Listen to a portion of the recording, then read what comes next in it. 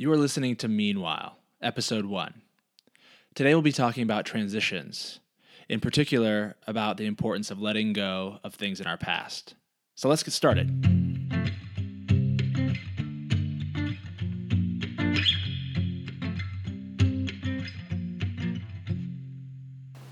Welcome to Meanwhile, everyone. I'm Michael Terrell, an executive coach out here in San Francisco. And I'm Michael Melcher, an executive coach in New York City. And Meanwhile is our podcast that talks about everything that's happening beneath the surface, over the horizon, the questions behind the questions, whether they're about your career, your life, your future as a leader, or anything we feel like putting on the agenda. Perfect. And for today's agenda, this inaugural podcast, we've teed up the topic of transition. So often in our work, people come to us in a period of change or that they have a shift they're wanting to make in any of the areas that Michael just talked through. And we wanted to explore that topic in a little more detail with you all today. So let me tell you what I've been up to. Let me tell you. What's been going on? Well, many things. Living my dual geographic life in New York City and also my country manor in Western Massachusetts. But of the many work and personal things that goes on, I did something this past week that I've never done in my life. Which is? I rented a dump. Dun, dun, dun. I rented a dumpster. So a big-ass dumpster of the kind that you see on city streets all the time with protective, in the case of New York, protective covers so people can't just throw their trash.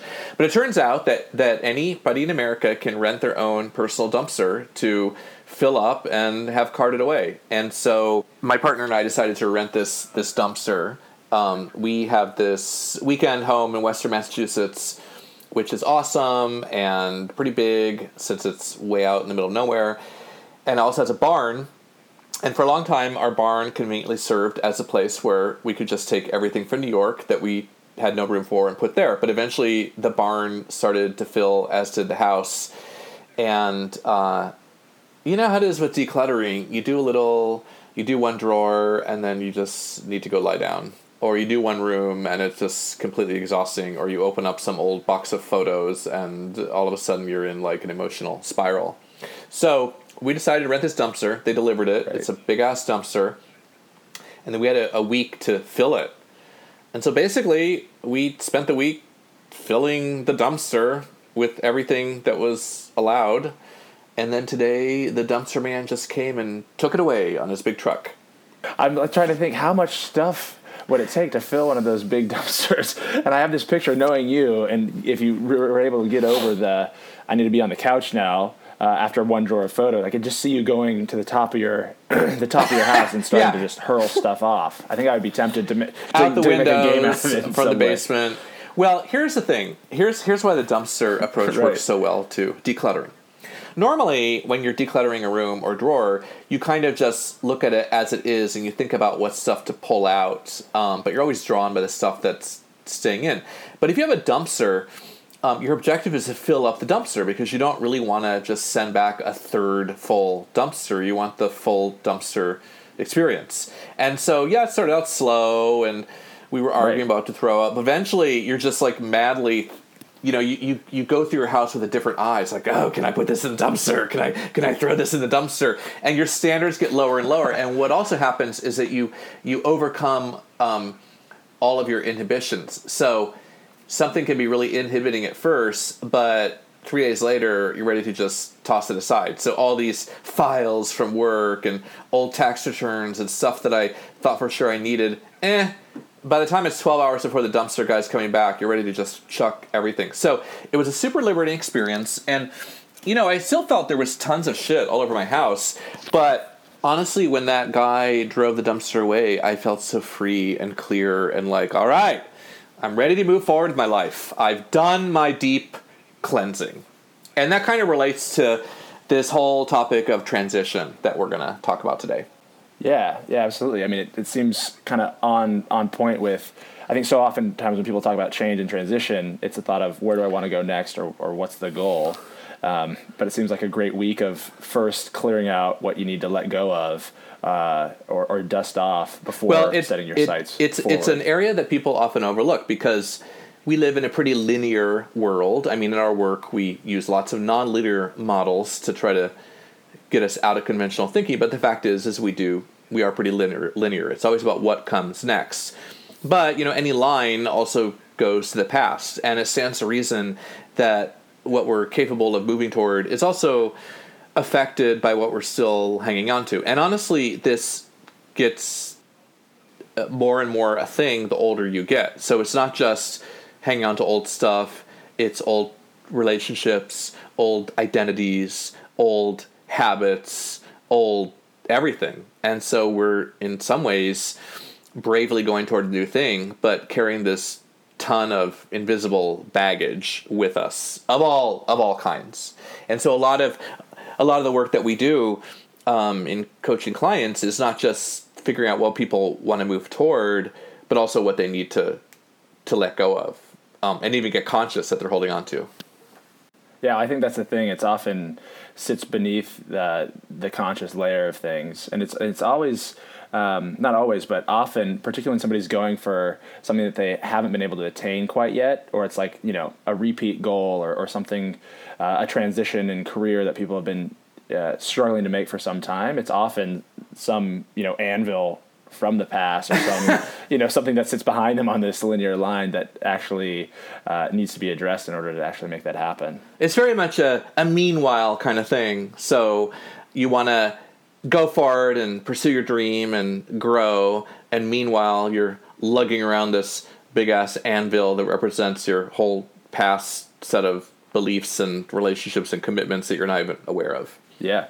So let's get into it. So I understand that you also have been doing a lot of work toward this goal of letting go of the past and mass decluttering, if you will. So why don't you take us through that? So as we were, kicking around this topic in preparation for this, it started making me think a lot about this process I went through last year that I think you've come across and are familiar with. It's this KonMari method by Marie Kondo. She wrote a best-selling book. It was pretty big last year, called The Art of Tidying. I believe it's a Japanese art of tidying. The Japanese Art of Tidying, yes. And I never actually read it, which is probably why I didn't get the title quite perfect there. But I had a friend and colleague actually who had read through the book and recommended that I take a crack at the method she suggests in terms of decluttering your life, tidying up your life. And it came at a time where not only was it just nice to pare down my apartment here in San Francisco, but also I had just gotten out of a relationship of 5 years. Sad face. Yeah, sad emoji. We'll save the details of that for another time, but it did feel like I needed some sort of spring cleaning in my life, and the method is really simple at its corest, and it is to only surround yourself with things that bring you joy and get rid of everything else. Which was an interesting concept for me because when she first walked in, I said, I don't have a joyous relationship with my stuff, really. I didn't particularly connect with my stuff in that way. But then she went and she goes into my closet and she pulls out 2 T-shirts. One of them is a T-shirt from, I think, leftover from college. It's an old Stanford shirt, just sort of tattered there. Then there's another shirt that is a Seattle Seahawks jersey. And she's like, so you're telling me you feel the same about these 2 shirts? I'm like, no, don't get rid of the jersey. I'm from Seattle originally, so maybe that says something about the state of my tattered college clothes. Wait, so you were willing to toss this beloved Stanford tattered shirt? Yeah, it was pretty haggard. It needed to go, and it was just really interesting to actually. It became sort of the metaphor for going through this whole process, which was the Seahawks jersey did. Like, does this bring me this sense of joy? Do I have at the thought of tossing it this no reaction that's differentiated from these other items around my house? But I totally relate to what you were talking about in the early stages of starting to actually let go of stuff, because the first 5 hours of the day, the first half a day, I got through, I think, my shirts and my jackets and a few other things, and I was just exhausted as I turned to my stack of DVDs and just had this, I needed a walk outside and some tea, because I was freaking out. Can you give us a little bit more detail? Like, what are some of the things that made it, that brought joy, and what are those things that you're like, no joy, and you toss? Because I think we're always very fascinated what goes on in other people's closets and closet clearing.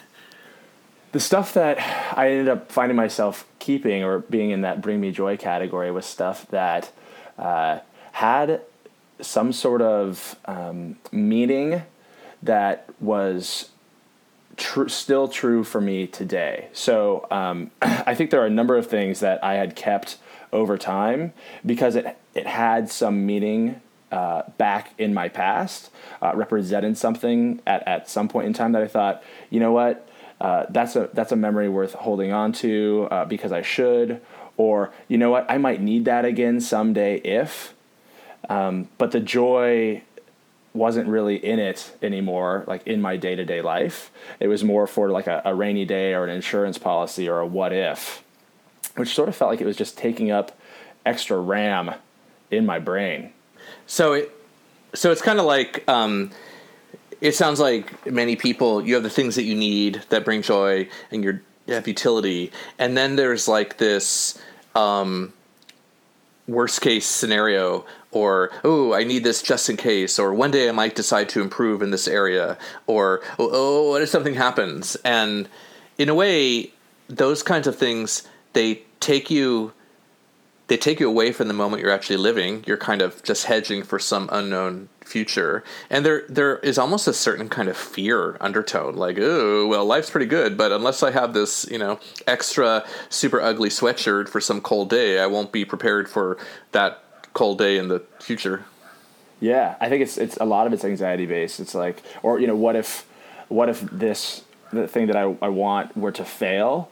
Could I go back to that old sweatshirt, that old relationship? Oh, if I toss this picture out and I were to meet her again someday, if I'm going to my relationship that I had just come out of at the time, will I regret no longer having that photo?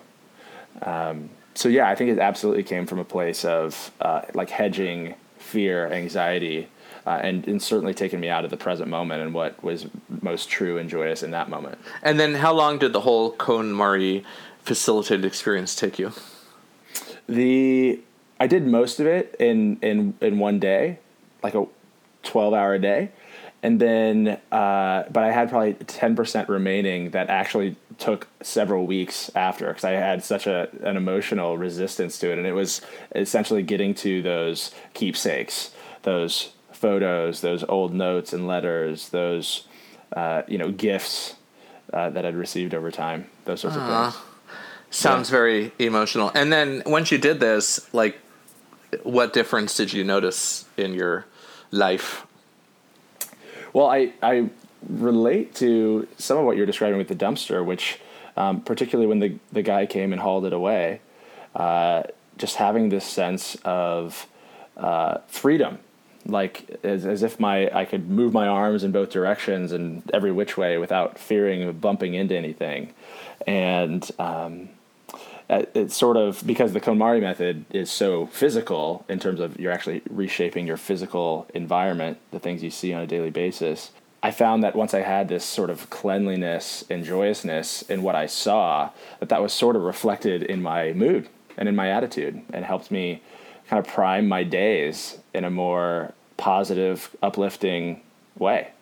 Now, what some of our listeners might not know about us is that this kind of physical decluttering is not necessarily the place we go to first when we're thinking about like improving our lives. And since we're in the profession of coaching, really improving lives is what we think about every day, 24/7. And a lot of our work with clients, we're not decluttering their offices. There are actually people who do that kind of stuff. It's completely different. It's more like asking key questions and digging inside and thinking about contributing factors and feeling bottled up feelings, and then turning these into articulable insights and trying to come up with experiments for moving forward and ways to behave, and very much moving forward in this kind of cerebral action way. And it often relates to the workplace or career, how to become a better leader or how to get a better career. We never do any of this physical stuff. And I'm kind of curious, like,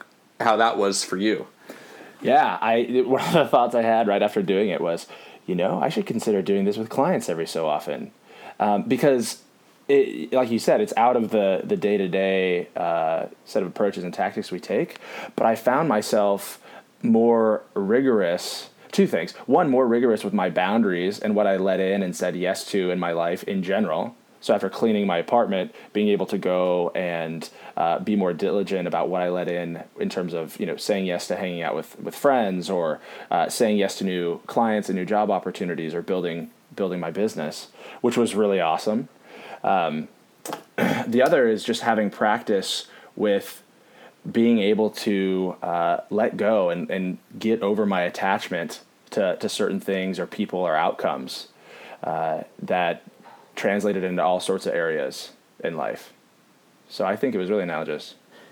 Yeah, the what you just said, the attachment to people and outcomes, the attachment to status, the attachment to roles, that's a huge part of growth as well, overcoming that. And so we both had this very physical experience, and we both came out of it feeling kind of energized and able to move forward. Yeah, but we can also take this idea of letting go and decluttering into other areas that are not about physically decluttering, but thinking about what needs to be left behind, or what are we ready to leave behind. So when people think about making change and moving forward, we would come up with our lists and figure out who we should talk to and identify goals. But to take action, one thing I know for myself and clients is you have to have some space. If you want good things to come into your life, you gotta have some space to receive them. If you're so kind of boxed in and tightly wound and scheduled to death, it's really hard to not just do new things, but even be open to new ideas. And there are a number of models that we work with in our work that talk about this process. More specifically, how do we let go? How do we even know that we're holding on to stuff from before? For example, I did my coaching training at this place called the Hudson Institute in Santa Barbara, and their core model, it's a growth model, and it's probably worthy of having a whole separate podcast about it, but it really looks at growth as a kind of a seasonal thing. So just as nature can look different in summer, fall, winter, spring, so can a career look different over time. And in particular, they have this idea called cocooning. And cocooning is this low energy period of settling in, of reflecting, of letting go, of examining who you really are. And it often comes after some type of dislocation. Either something externally happened that was a drag, like you got fired or dumped, or some terrible event happened, or you went through some kind of internal change process such that you realize, okay, this isn't me anymore. This relationship isn't me, this career isn't me, this job isn't me, this geography isn't me. I don't know who I am, but I know it's not that. And it's a super challenging period for a lot of people. Some are naturally good at it, but for most it's like, oh, wait, I don't have my list of things to do. I'm not sure where I should be going. I just feel this big blank space. But it's kind of like a tree in the winter, like it appears to be dead, but it's not dead. The bark is getting thicker and the roots are going deeper, and what we're really doing is a kind of recovering and healing and sorting out. And the basic question is, when I think about who I was the past year, the past 10 years, who am I now? What parts of me are still the same and which parts are different? And it's going through that deeper process of sorting out that frees us to move into something new. So what it often means is that people have this amazing period in their lives, and then they'll have a totally sucky period, and then they'll have this blank period. And when you're in the blank period, the cocooning, it can kind of feel like, oh my God, what happened to Michael Melcher? Where was he? Where's his energy? Let's get him back. But it's not really about just grabbing it back. It's more like settling in and thinking, what am I actually learning about myself? And what do I need to unlearn about who I am and what I'm up to in the world? Yeah, that line of questioning is so important, so compelling. I see it play out really helpfully, certainly in my life and in the lives of people I work with. But there's something really hard about doing that for a lot of people. What seems hard about it, either for you, Michael, or for the folks you work with? Well, we live in a world that is super action-oriented. It's always about, what are you going to do next? What's your next big thing? What's your next film? What's your next company? What's your next job? Who's your next boyfriend or girlfriend? And we kind of grow up thinking about that too. Like, oh, what are you going to be when you grow up? And where do you want to go to college? And then to grad school and all this stuff. And so it's a very natural flow to move forward. And so when you just say, I don't know, I have no ideas, I'm 36 and don't have a clue, it doesn't fit the social dialogue that we're always part of. We don't really have words to kind of deal with it. So that's sort of weird. Like, all our normal ways of communicating don't fit it. And right. I feel like, a lot of us are very attached to certain identities. So just as some people will say in a romantic relationship long after it's faded, so do people say in jobs or other types of identities that don't really work for them anymore, because at least they can say, well, I'm a lawyer, or I'm a software engineer, or I work at Google, or I'm a professor, or whatever it is, because the idea of not having that word, I'm just Michael, I'm just a human being, that's sort of hard for people as well. And I think finally we don't have a language for it. So of all the different tools that I've shared with clients over the years that I've learned, I think this idea of cocooning is one of the most powerful, because it gives people an out. Like, okay, I haven't totally fallen out of the system. I'm not a weirdo. I'm going through a normal process, and there's a name for it, and it goes somewhere. It's not like this permanent loser state. Yeah, absolutely. And I think your point about how the default framework or model we're given from the world is one of move forward. Yeah. Move forward. It's, perpetual spring time almost. And so to just give somebody permission, or give ourselves permission to be in winter every so often, and ask ourselves those questions and actually think through, what might it be really important for me to let go of or redefine for myself before I enter that next phase, I think can be freeing, can help quell some of that, fear and anxiety, and some of those negative fear-based emotions that you run into when you're confronted with letting go of something, redefining a relationship, a job title, a role within your company. And there's also a kind of loss sometimes to acknowledge, but it's a loss that frees us to move forward. So with my dumpster this week, there was this kind of weird moment. About 15 years ago, I did this internet startup with a friend. It was online immigration services, and we went through the whole thing, and we got venture funding, and it was, really hard, and it was really wonderful. And then it went through this hideous death spiral, because it turned out that our investor was actually a criminal who then later went to jail for many years. And not just from us. There were many people he defrauded, far more than anything we have. But I was left with such fear in that episode that for 15 years, I've kept these files in case I'm ever called into court and need to write a deposition and prove that I was on the up and up and blah, blah, blah. And even when I was doing these decluttering, I thought, oh my God, I better keep this box. And I thought, but I really think I can throw it away because he's in jail. And it's not going to happen. And statute of limitations has passed and whatever. But there was something about it. And then later I realized, I think that actually it's not really that I'm afraid that I'll be sued by this criminal who's still in jail. It's more that whole identity of, I'm going to be a startup millionaire, be successful, and be worth millions. That didn't happen. And it's not going to happen because that's not the path that I'm on. But I think on some level, I wanted to keep it alive in my head as something that was so relevant. But what this actually meant was that I had this box of dusty documents that was being moved from one location to another that represented this kind of energy that I didn't really feel anymore and had no desire for. And maybe I didn't need to keep it alive. And so I finally threw it in the dumpster, and it was very liberating, and I didn't even feel any loss. I'm like, oh yeah, that was done like 15 years ago. So now I can focus on other things like my podcast. Like our podcast. Yeah, baby. Yeah. When I say I mean anybody named Michael that I'm doing a podcast with. That's right. Any Michaels out there, jump on in. Yeah. So it's amazing how much work we do in this space, and yet, we run into these things ourselves, whether it's in our dumpster clear out in Massachusetts, or it's doing an apartment clean in San Francisco post relationship. These things are hard. Our work is colored with our own blood.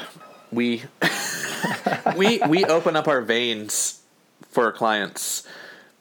We do modern art on the side, is what you're saying. Yes, we do. It's all real. So anyway, every week we're going to have a tip, a little homework for our good listeners who want to use these things. So what's our homework assignment going to be for this week, Michael T? So the meanwhile meaty tip of the week is to take this Marie Kondo, KonMari method and apply it to some aspect of your life. In particular, consider making a few lists of things or people that bring you joy and those who or that don't. And see what that exercise is like, and then see if you couldn't actually go about spending your time around and with the things and people that bring you more joy, and see if you can't try saying no a little more often to the things or people that don't. Did I nail it? I think you nailed it. And please email us, talk to us on Facebook or Twitter with your results. And Michael, I just want to put it out there that you're on my joy list.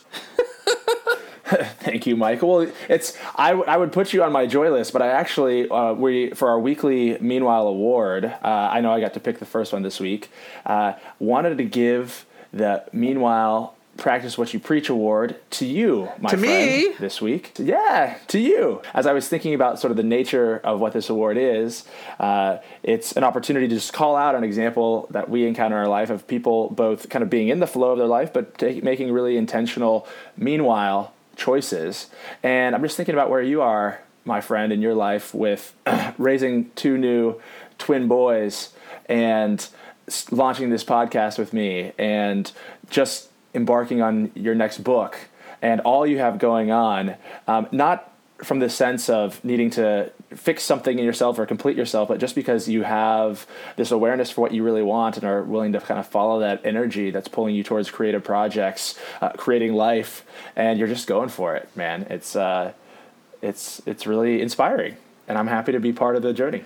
Well, thank you for awarding me our first inaugural Meanwhile Award. Hopefully it won't seem too nepotistic to our audiences, but I accept your award because what you said is true. Well, listeners, that is our first inaugural podcast. And the final thing we're going to do is we're going to close each week with our own self-improvement effort for the upcoming week, since we're all about growth and self-improvement. And so my self-improvement is going to be to work every day on my book, No Minimum, No Maximum, because it's what I'm going to commit to, and it will make me and hopefully the world a better place. How about you, Michael T? I am sort of in the theme of this week. I'm going to commit to saying no to something this week that might be seductive for me to otherwise say yes to, because it doesn't seem like the thing that is going to maximize my sense of joy or meaning. So I'll report back on that next time. Thanks for listening, everybody. This has been Michael Melcher in New York. And Michael Terrell in San Francisco. And you've been listening to Meanwhile, a podcast about the things that sit beyond the day-to-day. Jazz music.